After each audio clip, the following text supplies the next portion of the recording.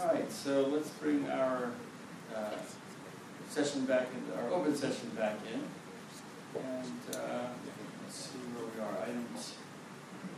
Move my thing here. So the second item is our consent agenda, is approval of the minutes. I move approval with a comment. Okay. I would just like to comment that I appreciated, and this is for Susanna and Marla, who's no longer here, but I appreciated all the information that was in the minutes with regard to the public comments particularly, because that's helpful to me to see the people who are here and see it in the minutes and know their concerns and who they're representing. But I move with that approval of the minute. I'll second it. All right. All in favor? Aye. All right. Next item, so, employee engagement.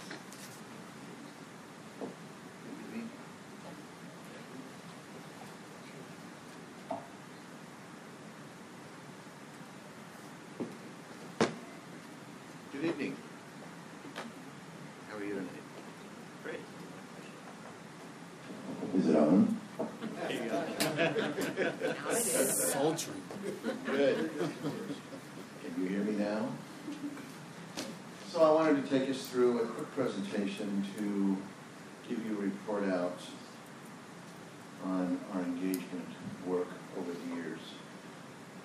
I assume you all know what we mean by employee engagement. Okay. So looking at some dates, the last full engagement we did, which measures engagement all the way down to the individual department level, was done about a year ago, June of 14. And then last December, we did a pulse check, which is engagement light, which measures engagement levels at the division level and above. We decided not to do a survey in June 15 to save money. And also research shows that you really don't need to do it every single year. Every 2 years is fine. We have a pulse check that is underway now. We have about, I think, a 16% response rate.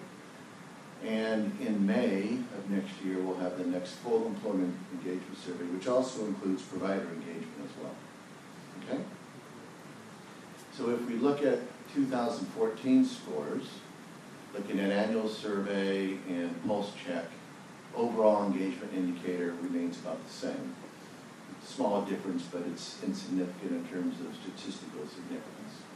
Organizational domain, which is a measure of how people feel about the overall organization and how engaged they are with the overall engagement in organization, is about the same. Again, there's a minus, but it's very small. A manager domain, which is a measure of employees' feelings about their manager and how engaged they are with their manager and how supportive they feel their manager is and how helpful their manager is, and that's about the same. Employee domain, which is a measure of how they feel about their co-workers and are they working well together and helpful, that actually increased, and that is a statistically significant difference. So we're seeing some gains there in a short amount of time, so that's pretty good. The next looks at the overall summary of employee engagement through the years. And when we began this in 2009, our response rate was 41%. And last year, the last full engagement is 83%, so doubled. People are engaged in the engagement, so to speak. Look at the overall score. We started at 56.7. In the years of 13 and 14, we brought in a new vendor with better science behind the engagement process and measures. And if I do a little interpolation, the scores are around 70 on both 2013 and 2014. So again, we're seeing an increase over time there. Percentile rankings, which is how people compare with each other. We were in the first percentile, which is not good. That's like bottom. Over time, we've climbed to the 22nd percentile. And in fact, 2014 was notable because a lot of the organizations that were compared to in our normative data, normative sample, went down in terms of their percentile. We actually went up. Action planning, when we began it in 2009, was rather loose. I don't think it was really fostered that much. It wasn't here, so I don't know. But in 2014, action planning was very much emphasized by the organization. Plus, the new vendors had better methods of doing action planning, better methods of linking it, better research to determine which actions were more helpful than others. Triage is a concept that I brought over from my work at Johnson & Johnson, and it was really taking a look at all the scores, putting them in a bell curve, and then making some decisions about where to spend the most time. So those on the extreme left, which were the poor performers, Olay had consultants that would work with them specifically in terms of team development, leadership development, conflict, action planning, all that kind of stuff to help them improve their scores. And we saw some dramatic differences between those 2 years. And we continue to do that in 2014. And that's about it. We talked about triage. And if we look at nursing and clinical support division between annual survey and pulse check, they essentially pretty much stay the same. Okay? Questions? I have a question. Yes. Does your new vendor allow for the data to be sliced by gender and by ethnicity and Yes. by generation? Yes. So I think that in order for us to do this work correctly, the best practice that I've seen in many organizations is to try and look at distinctly how we're doing with those different employee groups. And again, I'm probably going to be seen as harping on the diversity issues that I've discussed before.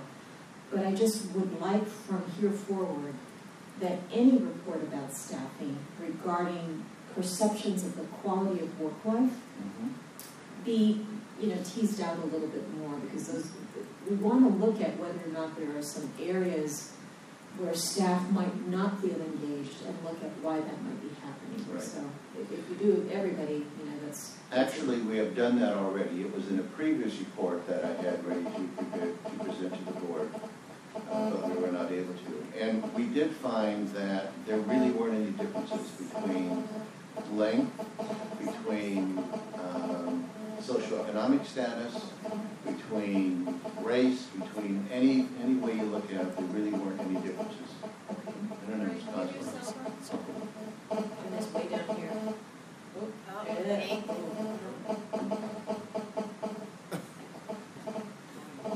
Put it in the toilet. It's not it. There's a phone number. Oh, there's one. At any rate, Okay. we have done the analysis, and nothing really stands out in terms of doing that. But I'd be happy to present that data Yeah, that to would be you good. at another point. Okay, that would be great. And in subsequent presentations on engagement, we will make sure we have that for you. Great. That would be terrific. Thank you. Other questions? I thought, with regard to Trustee Hernandez's comment, even at another line on the first chart that just said results are impact, or results have any relationship to employee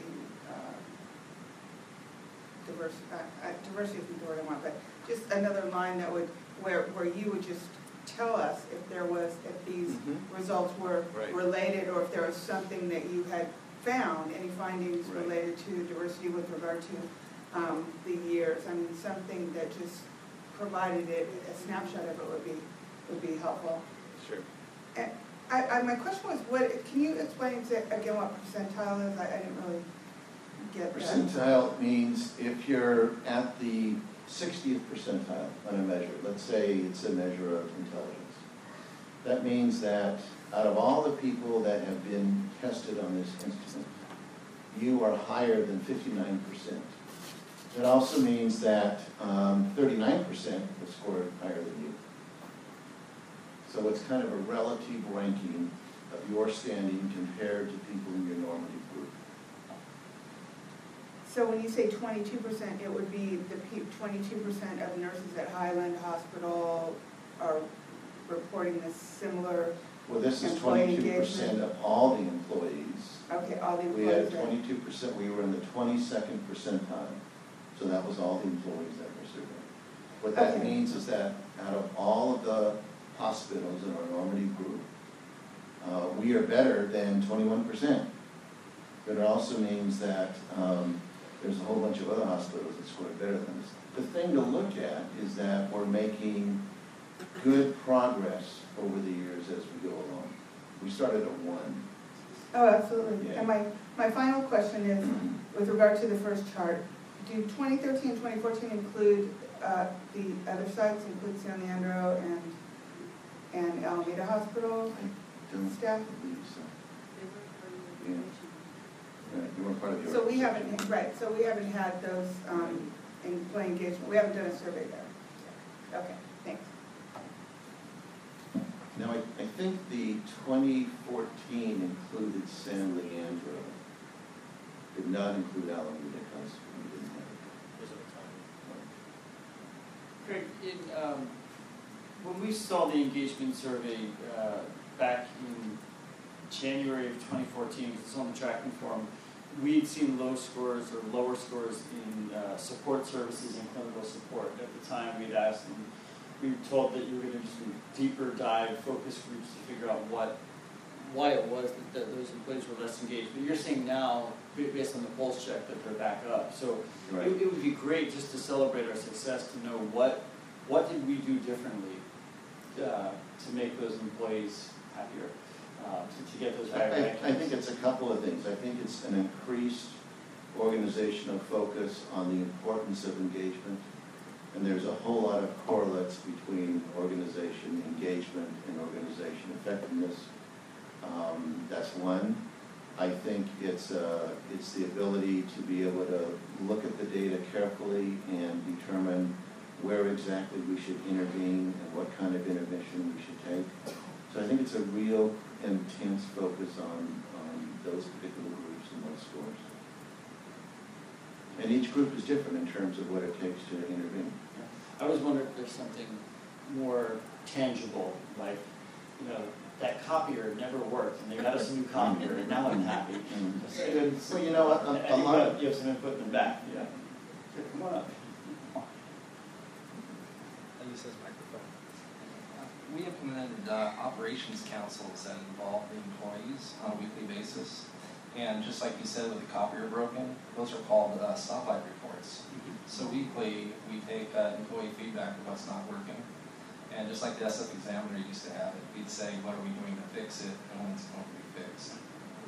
That's good, that's great to hear. That's the sort of thing, yeah, it's awesome. Thanks. Okay. So I have a question. One example of, one example of something that happened over time is in the 2013 report, we had a group actually in housekeeping, 2 groups that were in the third category that needed a lot of support. And when we did the 2014 report, both of those organizations had moved to the first category. So I met with them and asked them what they did. And they're fairly simple things. They started having regular staff meetings. When there were issues in the department, they had conversations with the employees and considered their recommendations. They had, a couple of small parties and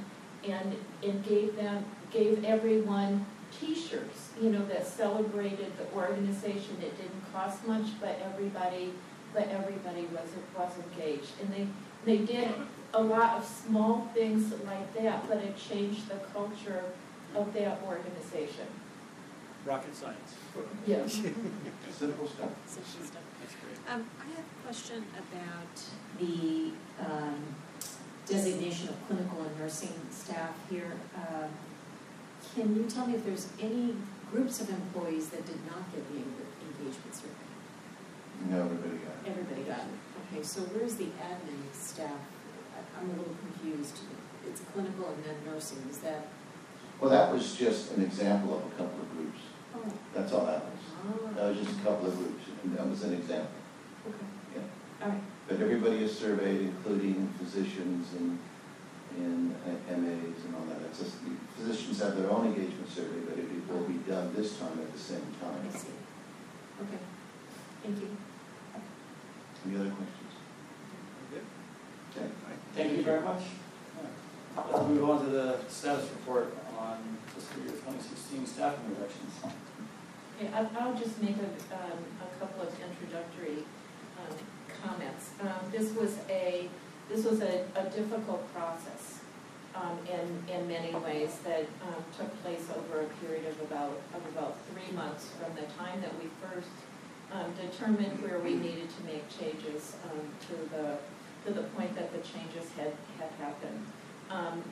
So I will have Dick Dodson, our Director of Labor Relations, tell you where we ended up. But we were able to place most of the employees that wanted to stay with the organization. Okay, good evening, everyone. Good evening, everyone. So there are really several reasons to lay people off, and everybody thinks, well, we're going to save money, that's why you lay off. But you also have efficiency reasons, and that, so we, in one instance, for example, a director retires. The director has a secretary. There's nothing more for the secretary to do, and whether you're making $10 million a year or losing $10 million a year, that dynamic doesn't change. And so, you need to reallocate that resource. And it helps us respond effectively to rapidly changing world in healthcare. So the workforce planning process starts with the managers preparing a justification for the layoffs, and it's about how many layoffs and where they're going to be, the rationale, the story behind the layoffs, the history, how the remaining work is going to get done, and the savings or efficiency that are going to be achieved. And none of those justifications I send to union representatives. We have meetings with the unions for 30 days. We answer questions about the justifications, bring the managers in to answer more questions. We plan the process for reductions. Are we going to offer severance? Who are we going to offer severance to? What are the letters going to look like? We discuss alternatives to layoffs and bumping. That's part of that discussion about severance. And we search for alternate jobs for the affected employees. What are the vacancies? We bump employees to vacancies in the same title, the positions held by senior employees in the same title. And all of that is part of the discussion with the unions. So once those discussions are done, we send 30-day layoff notices to the SEIU represented employees and 60 days for ACMEA and unrepresented employees. So we had 23 meetings with SEIU. One meeting with SEIU HW at Alameda, we negotiated a settlement there, and 2 meetings with ACMEA group. And the results of all of that by department, you can see on this chart.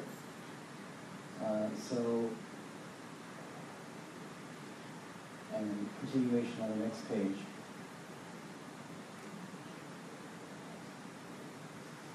And then by union, so essentially we had 4 layoffs out of a total of 56 that we had planned. 12 were rescinded, 17 took severance, and that includes people who took severance to save someone else's job. So we had a very senior LVM wanting to retire. She took severance. That saved a spot for LVM, the less senior LVM who's getting laid off. 8 people who took other AHS jobs in terms of vacancies. Other people bumping to vacancies, 15, and then 2 people bumped less senior employees, and 4 people altogether got laid off, one of which is probably going to be rehired in the next month or so. There's a vacancy that person's interviewed for. The manager likes her, she wants the job, so we think we're probably going to end up hiring her back. As long as it gets through the FTE committee. Dick, I like these numbers. Considering where we were last spring, it's they're really great numbers. And Jeanette directed us that we needed to find as many people jobs as possible, and the union helped out a lot, and we identified managers to interview people, and sometimes twisted their arm, but we got a lot of people first. Yes. At one point, we were like at I'm sorry. At one point, we were almost at 350 folks that might lose their position. So what was the magical process that allowed us to get to this number? What happened? Well, I wish that Dave Cox was here. Frankly, a large part of it was the great improvements that we made in revenue collection and the reductions that we took over the last 6 months of the last fiscal year.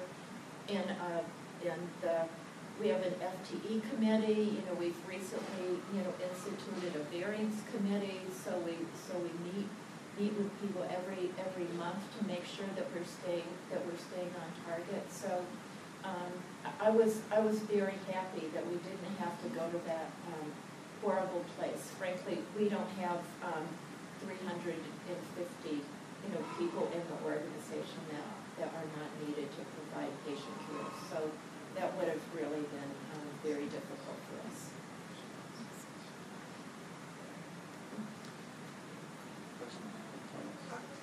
Go ahead. I wish the room was as full right now as it was in July to look at these numbers. And I really appreciate your commitment to working with people, to meeting with the unions, to figuring out where to place people. I mean, it really shows a commitment to the employees, and I think it's phenomenal. You guys should be really proud of your work, because it's really impressive. To go, as you said, from 300 to 400 to 4 is amazing. And I know that it was a combination of capturing revenue and figuring out what was the wisest placement within the organization. And I know that things were tight and tenuous in July, and there was a lot of heated conversation. And so,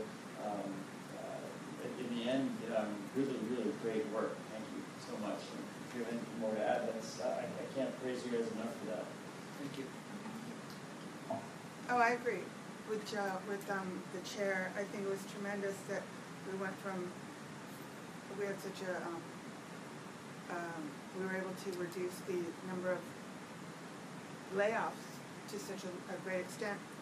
And I would just suggest, as I saw the number of meetings, the 43 meetings with SEIU, and as I recall, the contentious discussion and the people coming in to share information and save positions. And then the board also, as Trustee Hernandez pointed out, and Trustee DeVries, I mean, we were all very concerned about the finances on one hand, but about laying off staff on the other hand. So in the future, it would just be good if we could get this out of the way. Hopefully, as we talk more about board information and meetings and streamlining and sharing, we'll be able to address this earlier in the process, so that we don't have to go down this road in 2 years from now.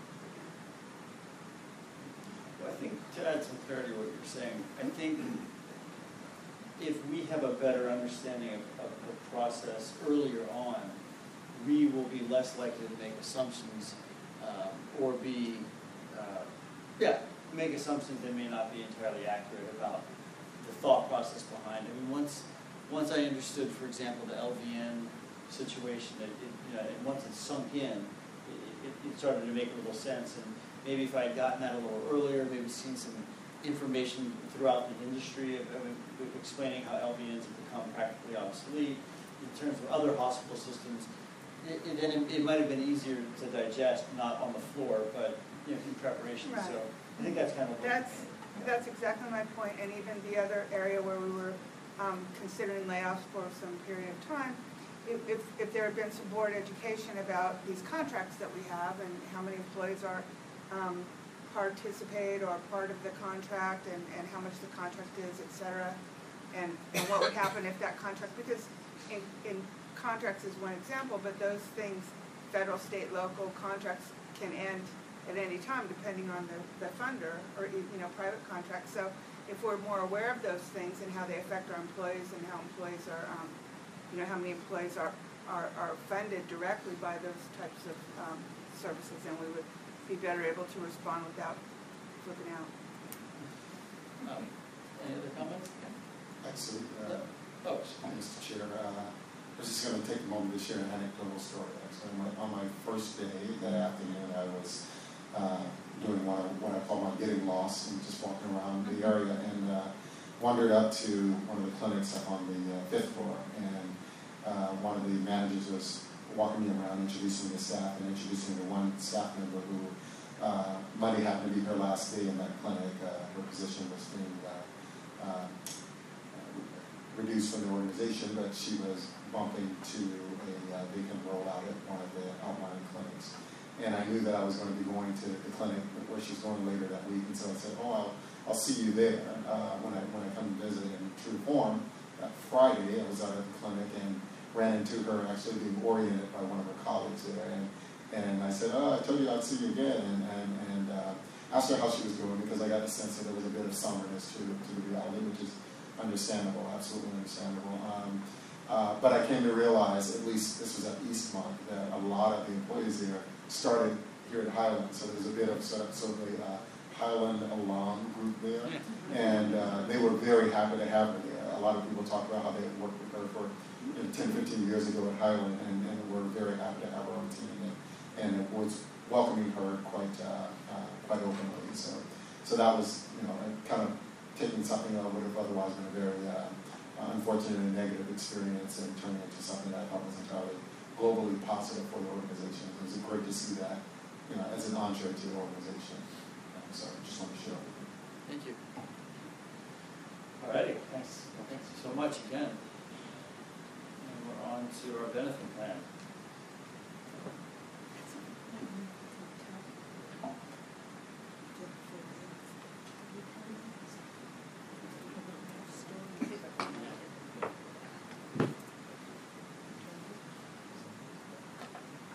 Good evening.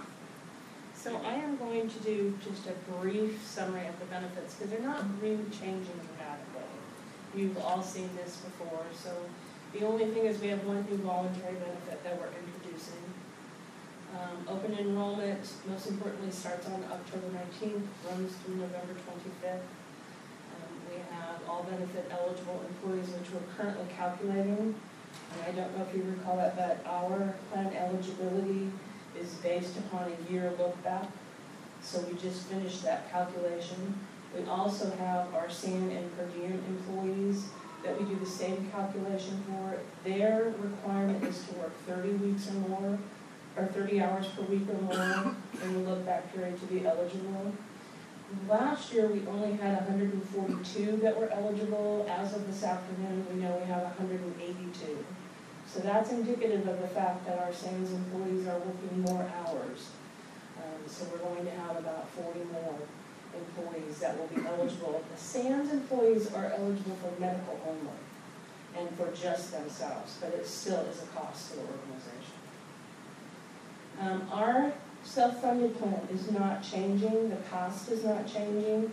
The only tweak we did to the plan this year is we changed the emergency room copay from $50 if you're at a non-AHS facility to $75, and we changed the urgent care copay down to $15 to try to drive behavior to the urgent care versus the emergency room, because the differential is like 10 to 20% more in cost. So that was just looking at utilization. We decided that made sense this year. And so other than that, there's no other significant change to that plan. Same thing with the HS Independence Plan, which is just the high deductible version of our PPO self-funded plan. The big change that we're making this year is we are getting rid of Express Scripts, who's our current pharmacy provider. We are going through a company called Welldyne. There's going to be significant savings, we believe, in using Welldyne as our pharmacy provider. Not only are we getting a better cost on the dispensing fee, but they have a program, not only their mail delivery, which is huge to our employees, and they run their own mail delivery service, so there's significant savings there.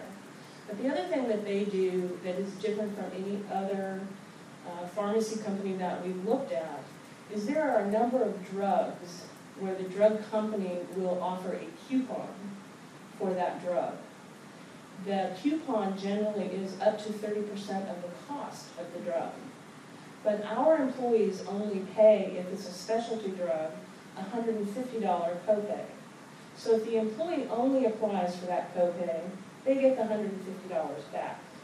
But this company goes to the company every time they see one of our employees apply for it, or they see the drug, to get the other 30% and get that total coupon cost back to us. So that can be a significant amount of money. If you're, I'll give you an example. We had one employee who got the new Hep C drug last year. It's a $90,000 cost to the organization. If we had had Express Scripts and they had done the coupon on that drug in particular, we would have redeemed that 30% in cost. So it's a significant amount of money on certain drugs. We are also working in tandem with our own pharmacy, our outpatient pharmacy. We're working on the 340B pricing for specialty drugs that hopefully we can drive our employees who use our services and work in our facility to get their specialty drugs. And I believe that the way we'll drive that behavior is to waive the copay, because we can save almost up to 50% of the cost of those drugs. So Welldyne will manage that for us on the plan side. Our base rates, this is most interesting. So last year, when we renewed with Kaiser, because this has been an ongoing battle with Kaiser, last year they assessed us with, as best I can describe to you, a 5% penalty, because we would not offer the Kaiser plan at the same cost as our own self-funded plan. So what they found last year is, I said to them in the meeting a year ago, that's not going to drive my employees to your plan. So this year they heeded that, and we have a 0.39%, less than 1% increase in our Kaiser rate. The other thing that they proclaimed last year was they were certain, as we took people away from Kaiser, they were going to be left with the sickest people in their plan, and we would get all the healthy people. And that did not play out, because when we looked at the Kaiser utilization, all the Kaiser utilization numbers improved across the board except for one, and that was not significant. Our plan is running at about a 67% loss ratio, which is an incredible ratio. We were able to decrease our posted rates by 15% this year. That number is significant as we get closer and closer to Cadillac tax. We have to have our premiums down as slow as we can so that we are not subjected to Cadillac tax. We're preparing as we go forward for what we're going to do next year to start getting employees ready for that. Just jump in here. So 15% reduction in our posted rates, but Right. we're not charging our We're employees. not, no, our employee So contribution that is is still savings zero. to the organization. The reason I say the posted rates is that when somebody leaves the organization, we have to have posted rate for what we would charge for that. So if somebody leaves, we know what the COBRA rate is going to be. Got it. And it also allows us, that's the rate at which we're accruing for claims. So that's how we post that.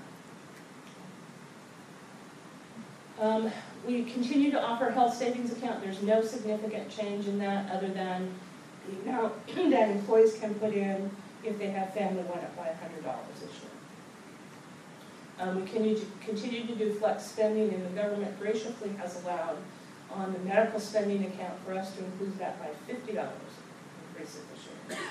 So that's not significant either. Share the savings is exactly the same as that has been in the past.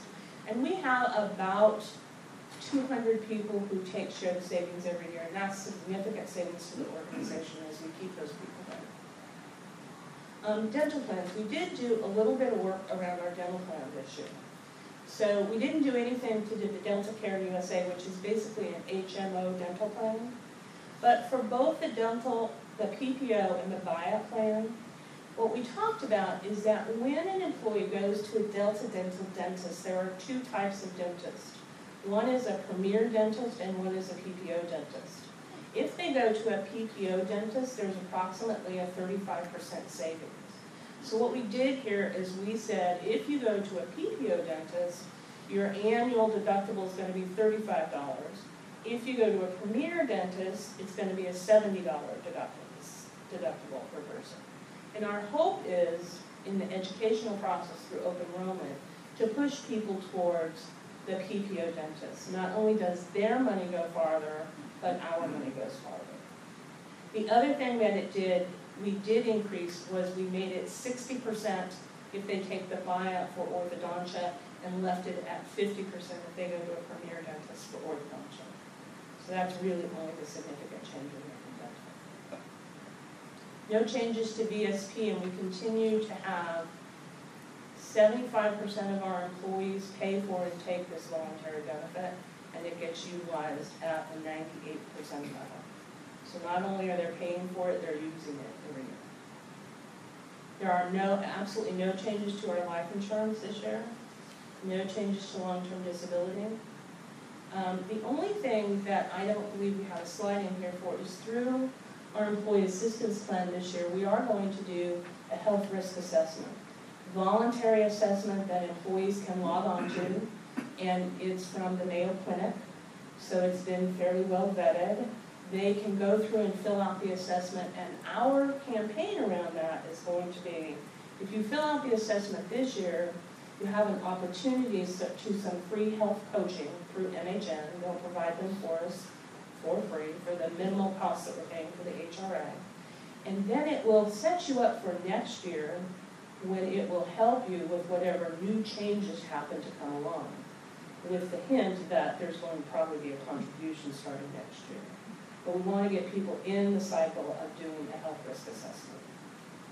And that's great information that we can get from our employees to understand their health risks and issues. All of the information is confidential that comes back to us. We don't get any personal or statistical data. Our MHN, or our MetLife products remain the same. We haven't made any changes to those. The new product we're offering this year is through Legal Shield. They have been after me for years to offer the product. We finally consented. It's 100% voluntary product. It's 100% portable. And this is a product we can make available to everybody. Not part of our online enrollment. They all go onto their website. They can fill it out. They send us a monthly file and they pay for it. So this is something, if you really are concerned about legal issues, they can buy it and have it all done prepaid. This is just my normal spiel about consumerism and benefits. Go ahead. I mean, do the legal issues, like, does that insurance cover the whole family? Like, you know, Oh, yeah. so if your kid gets into trouble, Yeah. I mean, now that I have an 18-year-old, you can Absolutely. be charged as an adult. Sign up now. Yeah, right? We have, and just so you know, so our MHN, our EAP, we have an hour every year free of legal advice for every employee. We do the same thing for financial services. They have an hour free every year. Legal, through MHN, when you buy the product and you go for legal advice, the only thing they can't use that for is for any advice against their employer. Okay. Now, I don't know the criteria on Legal Shield, but I suspect that they could probably use it for almost anything. That's great. Well, I have another question. You went past this, and I'm just thinking about something. When a person takes their health assessment, is that at all available to their doctor as well? Or is that something that only the employee will receive and their... Yes, a health risk assessment is really just a questionnaire. It's a health risk questionnaire. And so the value of it is for an employee to give themselves their own self-evaluation about where they are. And they get, at the end of the risk assessment, they get some feedback. You know, your weight is too high, you're you know, what you're talking about, you may be borderline diabetic, all of those kinds of things, and you may see your doctor. We did 3 years ago, we did biometrics and health risk assessments. We only had about 500 employees participate. Out of the employees who were high risk, which was about 75 of them, 3 followed up. And we were paying a lot of money for that service, so we canceled that. Because there really was no value. And so we're trying to work towards, we do get information back from Kaiser on our population, and I am working with Health Comp so that we can get the same kind of demographic information back from our self-funded plan. Because it's interesting to know, if somebody is diagnosed with something, are they following and maintaining, that kind of statistical data, and it helps you with your self-funded plan. And I think that's great. One of the things I'm just professionally interested in, but I think this is, worth thinking about as you discuss the results of that kind of assessment. It's creating this culture of health inside our facility that says we are role modeling behavior that we hope you will do as well in your own, pursuit of good health. And what a great way to talk about that. I'm not saying we're going to display scores. I'm just saying that we all do it. We all walk around with knowledge, really empowered to say, I am a pre-diabetic. I need to be super careful, or whatever it might be. And I love that idea. I think I posted out on the Twitter world something like, we need our own sort of health score in order to really make us more conscious of where we stand. And it's hard because it's so convoluted. There's a lot of complex measures, so I really applaud that. Thank you. Thank you. And just to add to that, that's our wellness program focuses every year on issues that we uncover in the assessment of looking at our population. Last year with Bowman College and this year going forward, we were focusing a lot of time with Bowman College on, they come on campus and they do classes. And what we have struggled with is we have a pretty high level of adolescent child obesity. So our program through Bowman College right now focuses on family eating, family diet, things that you can take home from those classes and do with your entire family. So every year, we're very conscious about what comes out of those studies, what is the information, what are our biggest problems, and how do we address them.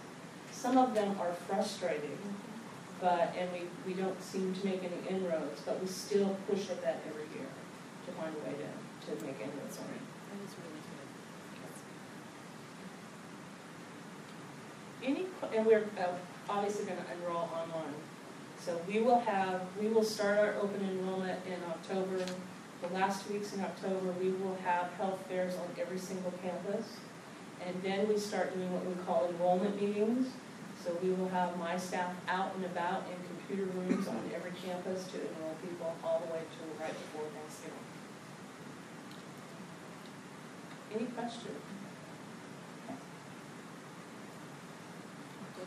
Couple. Oh, I actually have one question. Do you have a cash-out benefit for employees who are in lieu of benefit? So, do you have it? That's the sheriff's savings. Right, the sheriff's savings. And there's no way to track this, and this is just,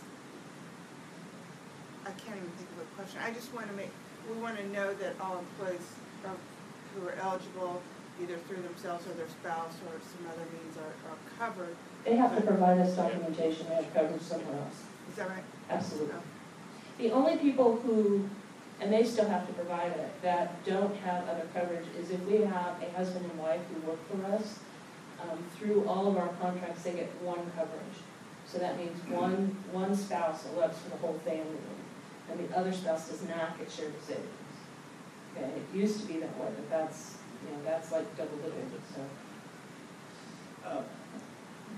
So enrollment closes in November? Correct, right. So last year you came back, I think in January, Correct. with a report on the numbers. So a couple of thoughts. One, of course, as you know, I love that we're doing things in-house because it's the whole, we're one big family and it's good for our costs. So I look forward to seeing how we did against Kaiser. We went from, I think, 50% to 56% or 54% last Well, we year? finally made the switch last year where we have 54% of our employees on our plan. Right. And it's like 45% are in Kaiser, and then the rest are insurance savings. Yeah, so I want to see, I'm hoping we'll still move in that same direction. Me too. Yeah, and I'm wondering if you figured out a way to incentivize those who have chosen the majority to, encourage their coworkers to dump Kaiser and come on over with it. Actually, my staff is currently working on, Jeanette challenged me with, my staff is working on a poster and a campaign for choosing freedom of choice. So they're supposed to have some posters when I get back in the office so that we can start looking at them. And alongside of the open enrollment posters, which will go up probably in the next couple of weeks, we're going to start plastering those all over their campus. Awesome. How about this is what I did with the money I saved? There you go. That's another great one.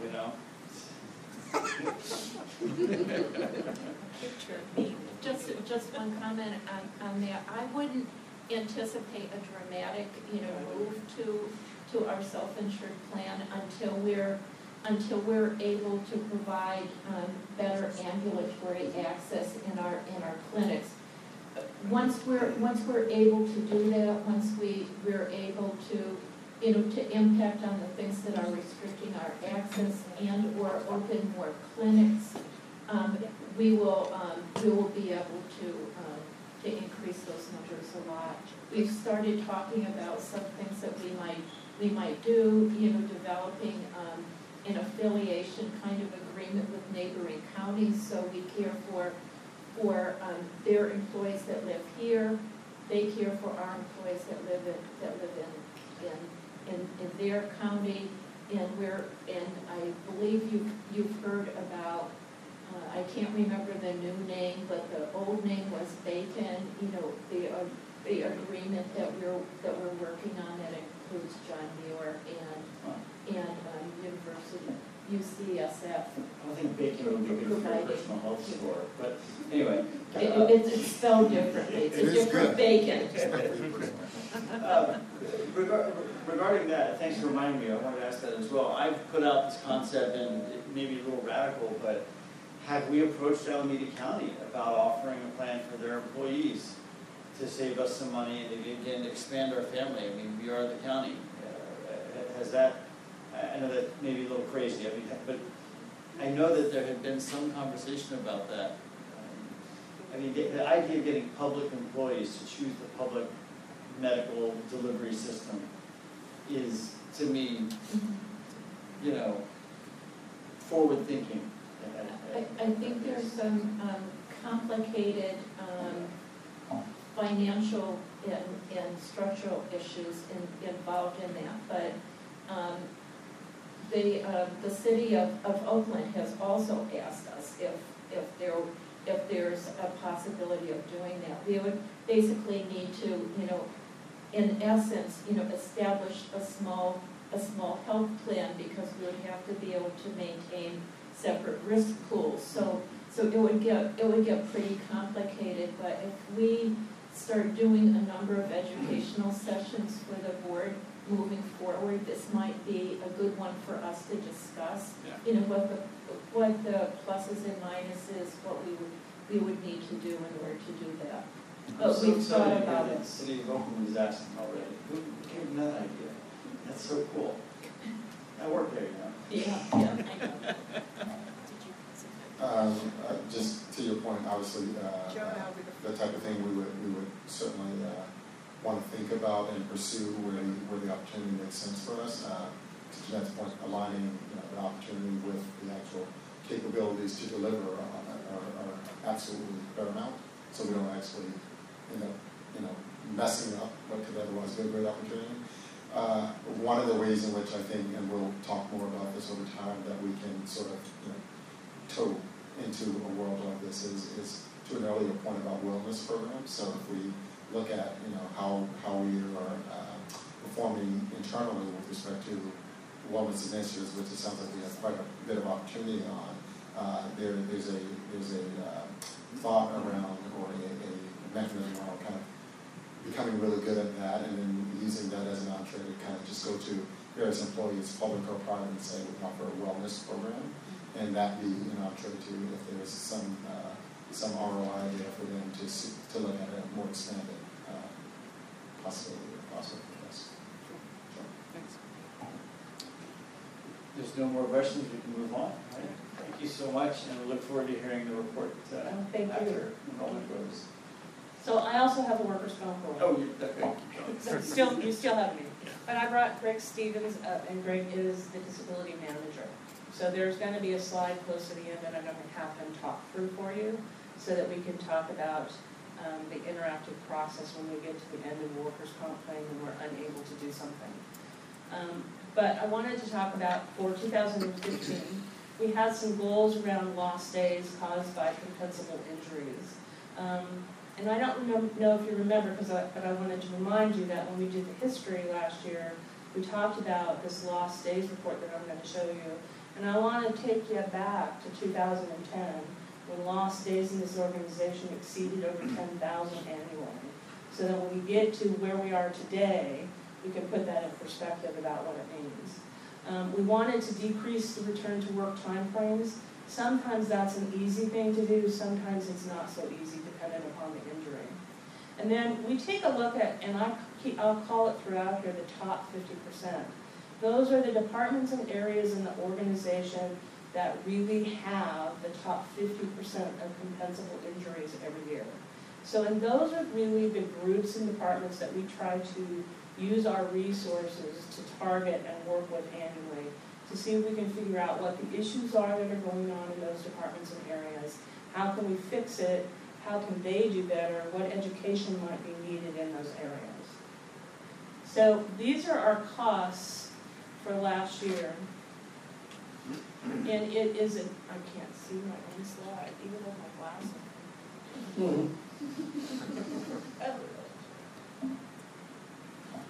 There is vision coverage for you. Well, the funniest part of that story, oh, wait a minute, Greg's got it right here.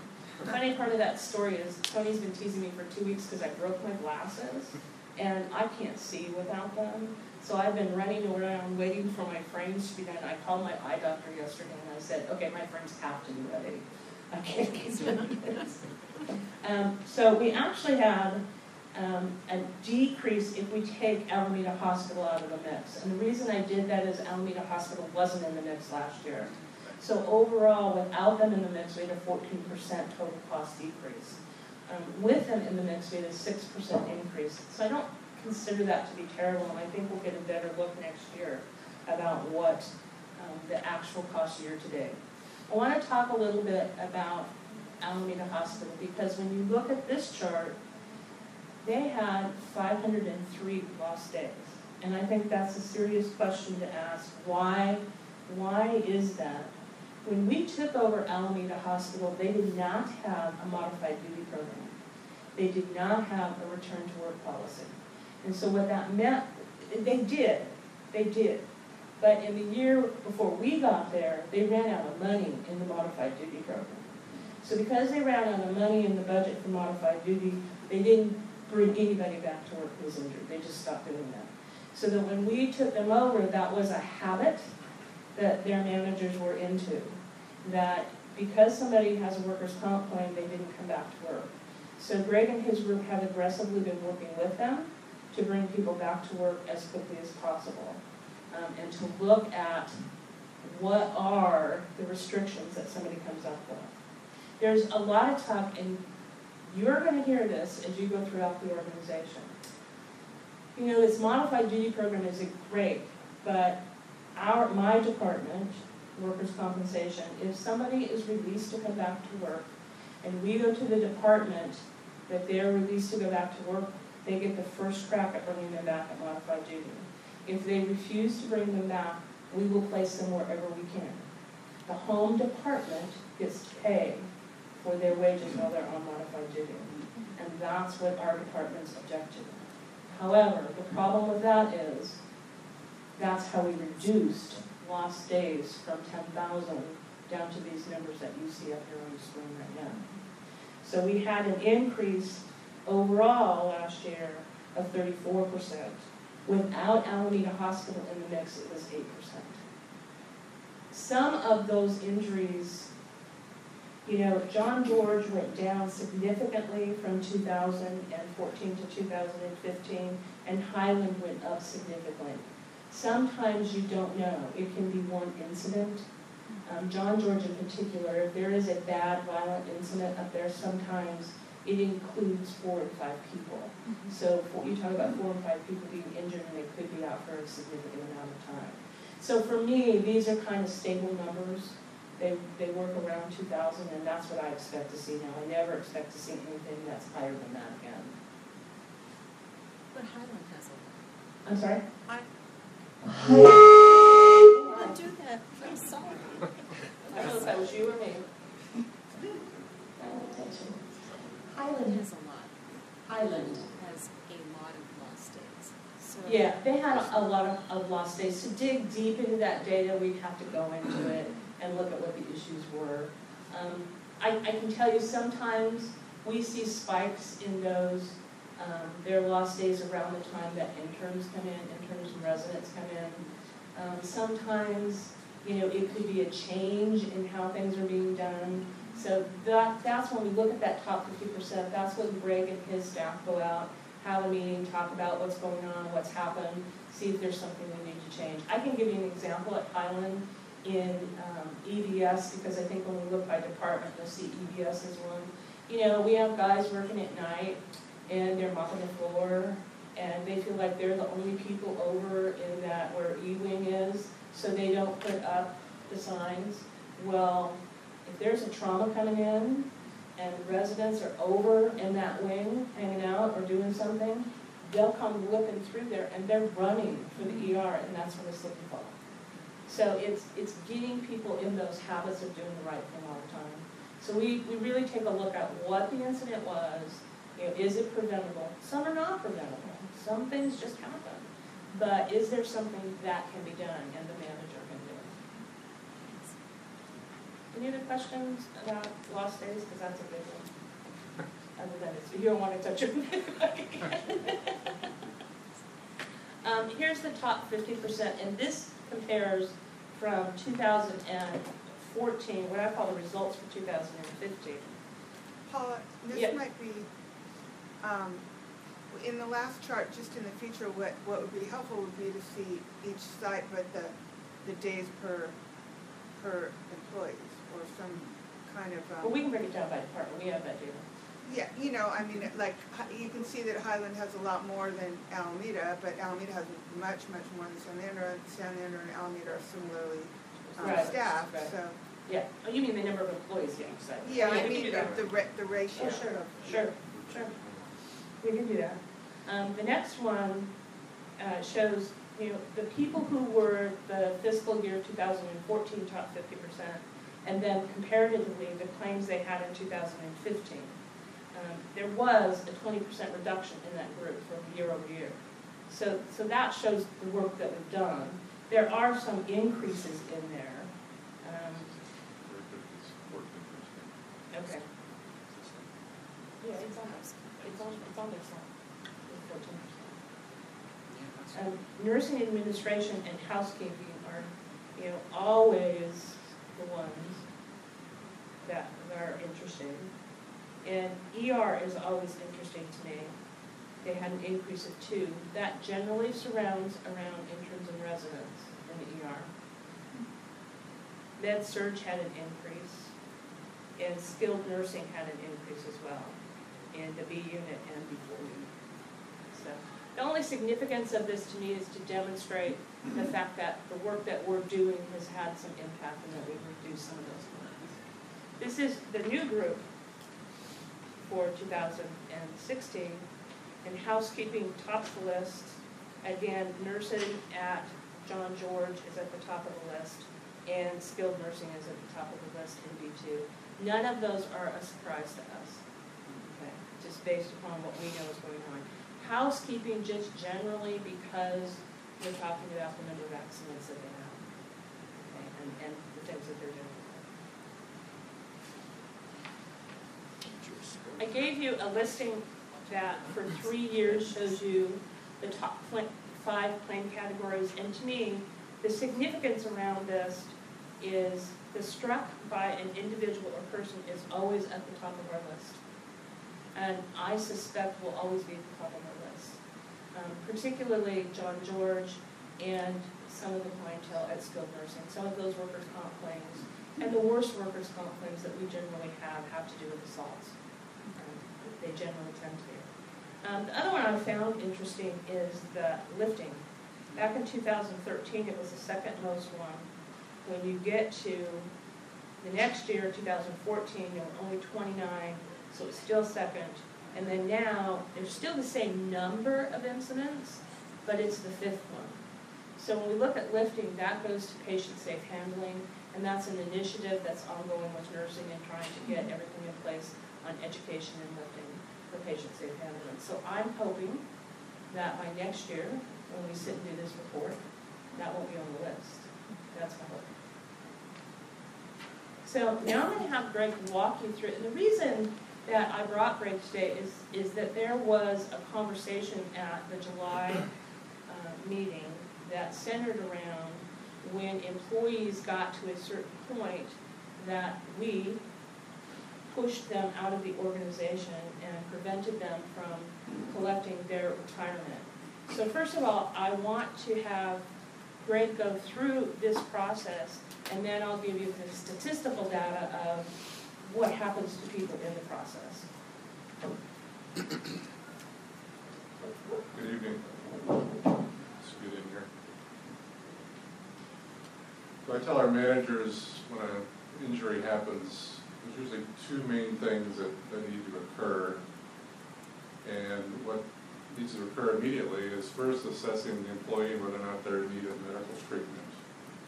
And there's a few ways to go about that. They can, if our employee health is open, they can go visit our employee health, get seen, and if it's medical beyond employee health, they will refer them to one of our occupational medicine clinics that's within our managed provider network.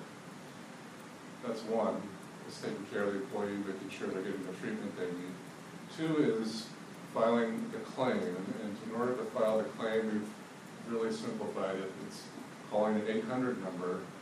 The employee or the manager can call it in 24/7, any day of the week, and a claim is instantly filed, which really triggers a process for me and my team in which we provide the employee the state form, the DWC-1. We also get the supervisor's report over to the manager for them to be fully aware of the injury and give us their feedback about what they're going to do next, and whether they're going to have a remedy for what just happened.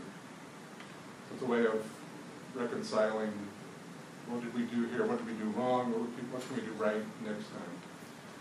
So those 2 things happen, and typically what happens, you can see a slide coming up, the person goes back to work fairly quickly after that.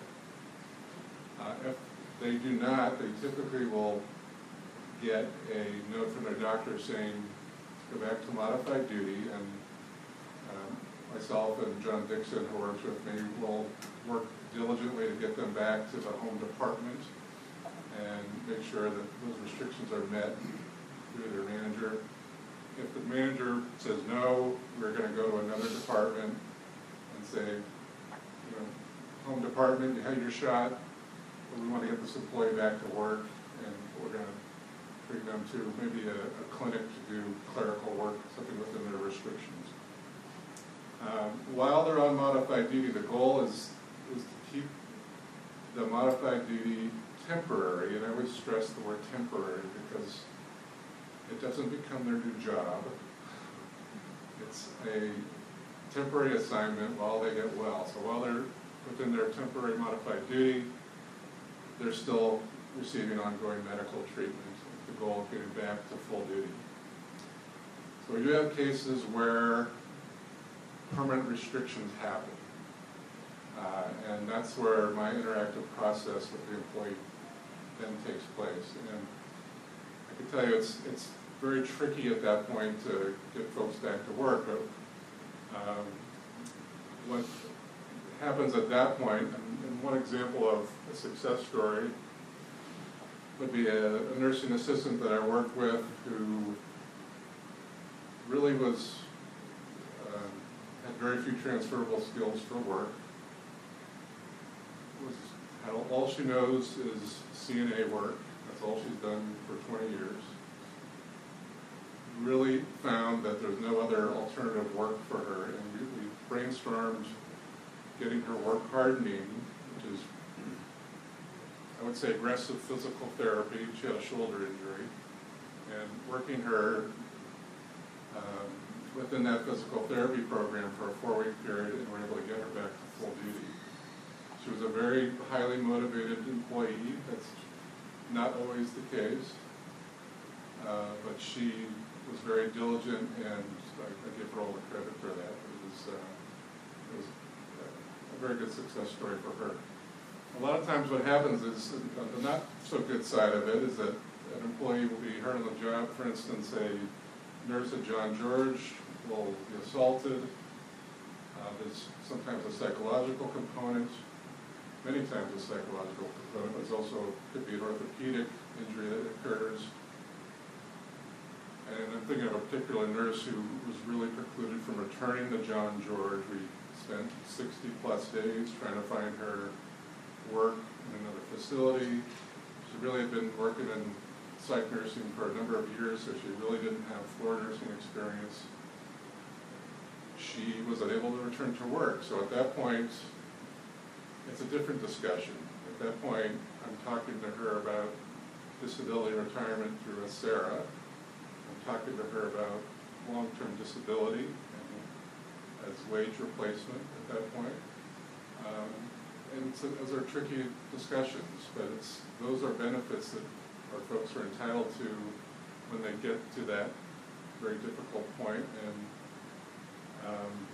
we spend a lot of time with people in those areas. But I think it's important to note that it's very much a process, and I think what the next slide is going to illustrate for everyone is most of our folks return to work after an injury.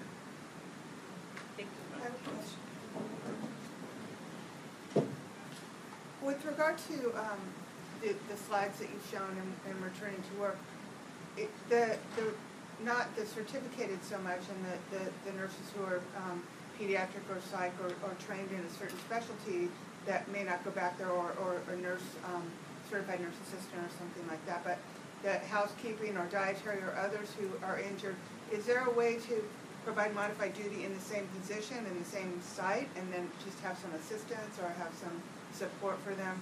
I'm thinking especially of housekeeping probably, and other. When you say assistance, what Well, if someone gets injured because they're moving furniture or doing setups or something like that, and then they hurt a lifting injury or an orthopedic injury, then can they come back to modified duty for some long-term period of time and just have some support from another person in the department? So it's up to the manager, the modified duty. And we do have in each contract a restriction on how much modified duty someone can do. So there is a restriction in all of the MOU contracts that talks to how many days they can have a modified duty. So 6 months maximum, which is in the SEIU MOUs and in the AHS policy. Our intent, always, in modified duty is to bring them back to their own department. People do much better, get back to work faster, and are healthier if they come back to work quickly. I think it's really important to understand that part of what Greg was expressing is when we get to that interactive process, it's not so here you go, we're done, we'll see you later. We look at that employee, we want to know, are they in ACERA? Do they have long-term or short-term disability? And so we hold their hand through that process as well. We have had people where we have worked with them for 6 or 7 months just to get them through the ACERA disability process, to make sure that Greg's staff and my staff work together on a long-term disability claim. So when somebody gets to that point, it's not like we're dumping them off. We're continuing to work with them and to hold their hand through that process. So to me, this is the important statistic. When you look at this, so we had total claims last year of 408 claims. It affected 371 employees, so some employees had multiple claims. Of that, 347 of them are back to work full-time regularly. So that's 94% of the employees who get hurt come back to work. 8 of them left their job and they were termed by a settlement, not necessarily related to the workers' comp claim. You must know and understand that we have workers' comp claims that occur after you have given somebody a final warning. I personally had an employee that we gave her a final warning, she walked in the parking lot and fell. Okay. So, and I can tell you that my experience with that was she had an injury to her leg, but the next morning when I came to work, she was holding the cane the doctor gave to her in the air, and she crawled over the fence to walk up the pathway. Okay. I'm just saying. Not all of them are like that, but that one was. Okay. I did call her out on it and said, when the doctor gives you a cane, it's best if you put it on the ground. It works better. Of those claims, 4 of them retired, which was 1%. 10 resigned, that's 3%. Again, that's not reflective of did it have anything to do with the workers' comp claim or not. And 2 of them were termed for other issues, which would have been disciplinary issues, so 1%. But I think the 94% is the number that's most important. So with regard to that, this chart in particular, of the 408 total claims of the 371 employees, and this just goes to the whole issue of disability claims, is there any, do we have actions from employees because of disability that is not, how often do employees hire a disability attorney to represent them? On workers' comp claims, it happens frequently. One of the things that we're working with our workers' comp third-party administrator on is that we have an external audit done of our claims. We have that done every year. And one of the things that was found in that audit was the follow-up and communication piece and how important that is. And clearly, if we are in touch and engaged with the employee during the workers' comp process, they are less likely to litigate the claim. They are less likely to get an attorney. So of these claims, there were no on our payouts? No, on these claims. Or would that be the 10 possibly who resigned who had a payout, or? No, it could even be somebody who's returned to work. Okay. It could even be somebody. 41% of our claims are litigated, which is a high number. Which is when we work with our TPA, that's when we're working towards that communication piece and how important it is. The other communication piece that, and in particular, I have been working with nursing on, is there is this thought process that when an employee gets injured, they somehow belong to workers' comp totally. And so our managers stop communicating with them. When an employee is a workers' comp claim or they are on a leave of absence, they still belong to the home department. And so we're trying to coach them through. It's okay to pick up the phone and say, how are you doing and what's going on if they're not at work. You can't ask details about the injury. You can't ask what the doctor said, but you can call and see how the person is doing. And that's the coaching that needs to take place internally. Because both from the TPA and from our standpoint, we need to be in contact with the employee through the process. Follow-up question. I'm going to be careful here. So, you mentioned a moment ago that we have a high rate of employees that choose to litigate the workers' comp claim, so I got that. How about the total number of claims? Do you know where we rank compared to other facilities, or are we high, low? That's a really good question, and we can get that, but I don't have the detail. Okay. Yeah, but we can certainly find out. We can get some And benchmarking this is for the data. entire system, right? Right, Yeah. right. We can get, this is for the whole system. My last slide just talks about where we're going forward. We're working really hard at integrating with employee health. We want to work towards our own occupational health center. We're working really hard at including wellness in that process, and that goes to all those things we've talked about. The more people are working together and working towards their own wellness, and we include safety in that. And then we just want to continue to work with the system to improve employee and patient safety. Any other questions? Thank you very much. Thank you. Sorry, Mr. Chair, I was actually going to compliment your listing of the two things that happened. You started off with employee either going to employee health or to one of the contracted occupational health providers. I thought you were going to say employee health or the emergency room. But you did not say employee emergency. That is a common thing that we say. We only use the emergency room in off hours. No, so it is an off-hour thing. So what I was going to ask you then, because you did not say it, I assume then our contracted occupational health providers have similar hours as our employee health centers. So we do actually say in after-hour situations that the emergency room is a place where people need to go for immediate resolution. We do say, yeah, that's the last option, but we're a 24/7 operation, so, and then a lot of weird things happen in the middle of the night, so they do have the ED option. Okay. Just wanted to make sure. Thank you. Thank you very much. As we move to this next item, I just have to say that I have to leave the building very shortly for back to school night. And so I understand this next item. I think we don't need a whole lot of discussion. If the committee wants to entertain a motion and a second to allow to forward this to the full board, Jeanette. I mean, I read it. It's pretty cut and dry. And I want to just preface that by saying I'm excited that Alameda Health Partners is coming online, and we're making all that happen. So all we need is a recommendation from the Human Resource Committee to the full board to approve the draft resolution. So moved. Second. All in favor? Aye. Thank you. And I think we're about at the end. Did you have a report? Did you want to? Just one quick thing. I'm not sure if you know, but several years ago, unrepresented employees at Alameda Hospital voluntarily took a 5% pay cut in order to save the hospital.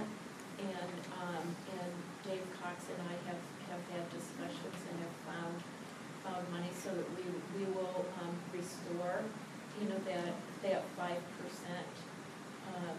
reduction, and we're looking at developing a single pay structure for the organization that would not necessarily immediately change all the salary rates, but we would like to have a single pay structure. So you'll hear more about that next year. Excellent. I'd just like to say that I really appreciate the attention, not only from Jeanette, but also from the board, also from other leadership, Dave Cox, and I know that Del Vecchio, you'll be paying attention to this as well, because all of the Alameda healthcare institutions that joined this organization were significantly and substantially paid lower than prevailing rates for, especially certificated, but not only certificated. So I think this is really great that we're doing this, and it being in Alameda and the community as well as all the staff and employees there, they also are looking at this as one of the benefits and one of the reasons why they want to be part of this organization. Awesome. Does anyone have anything we need to add to issue tracking? I'm fine. All right. Oh, I have one question actually. And I think this came up, this is kind of for Jeanette, it's not an open forum question or anything, but it's regard to the Oakland, did we talk about this Oakland minimum living wage issue? Because it just occurred to me thinking of Alameda, which doesn't have a living wage, obviously, but I think this came up during our budget conversation about potential need, but I think most of our employees are well above the Oakland minimum wage. So Yeah, it yes. really- Well, then just as direction, I guess it would be, since our employees for the organization, if you could just do a little research, the employees for the organization that don't work here in Oakland may be paying at the clinics, and in Alameda, especially at the long-term care facilities. I'm just wondering if they are all have to be paid at the living wage. They're all above those rates. Okay, good. Including at the Even at skilled Water's Edge? nursing facilities at Water's Edge. That's good to know. We did have to raise some of those salaries already because we were unable, to retain, anyone to cook food for the residents and several other things. The salaries were incredibly low. I Yeah. didn't know that people worked for those salaries. One of the areas where I've noticed, I've been in San Francisco when the living wage ordinance was put in place was working with contract vendors, particularly those that are multi-state. So I don't know if Oakland's was relatively recent, but Yeah, it was just in April. Okay. Was there an analysis done on our contracted employees to that end, and whether there is an expectation that when we work with vendors for services, whether that applies to them? Well, when we're I can doing say business that in the city of Oakland? the city of Oakland contractors,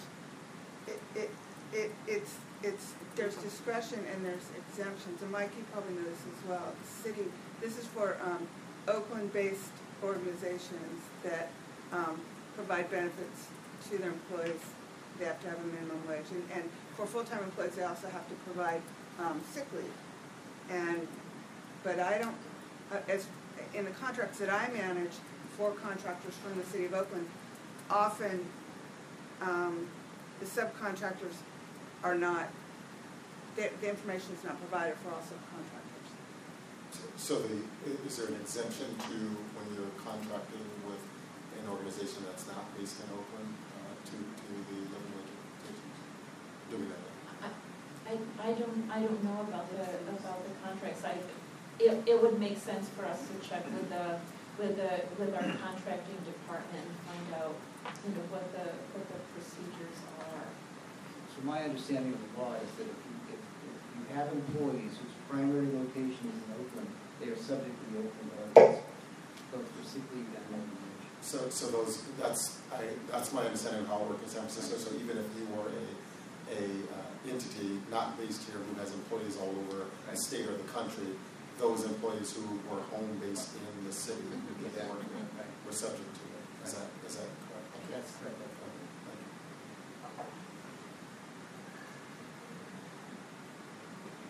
I don't know if we need to do it the same. Are we self-adjourning? I move that we adjourn the meeting.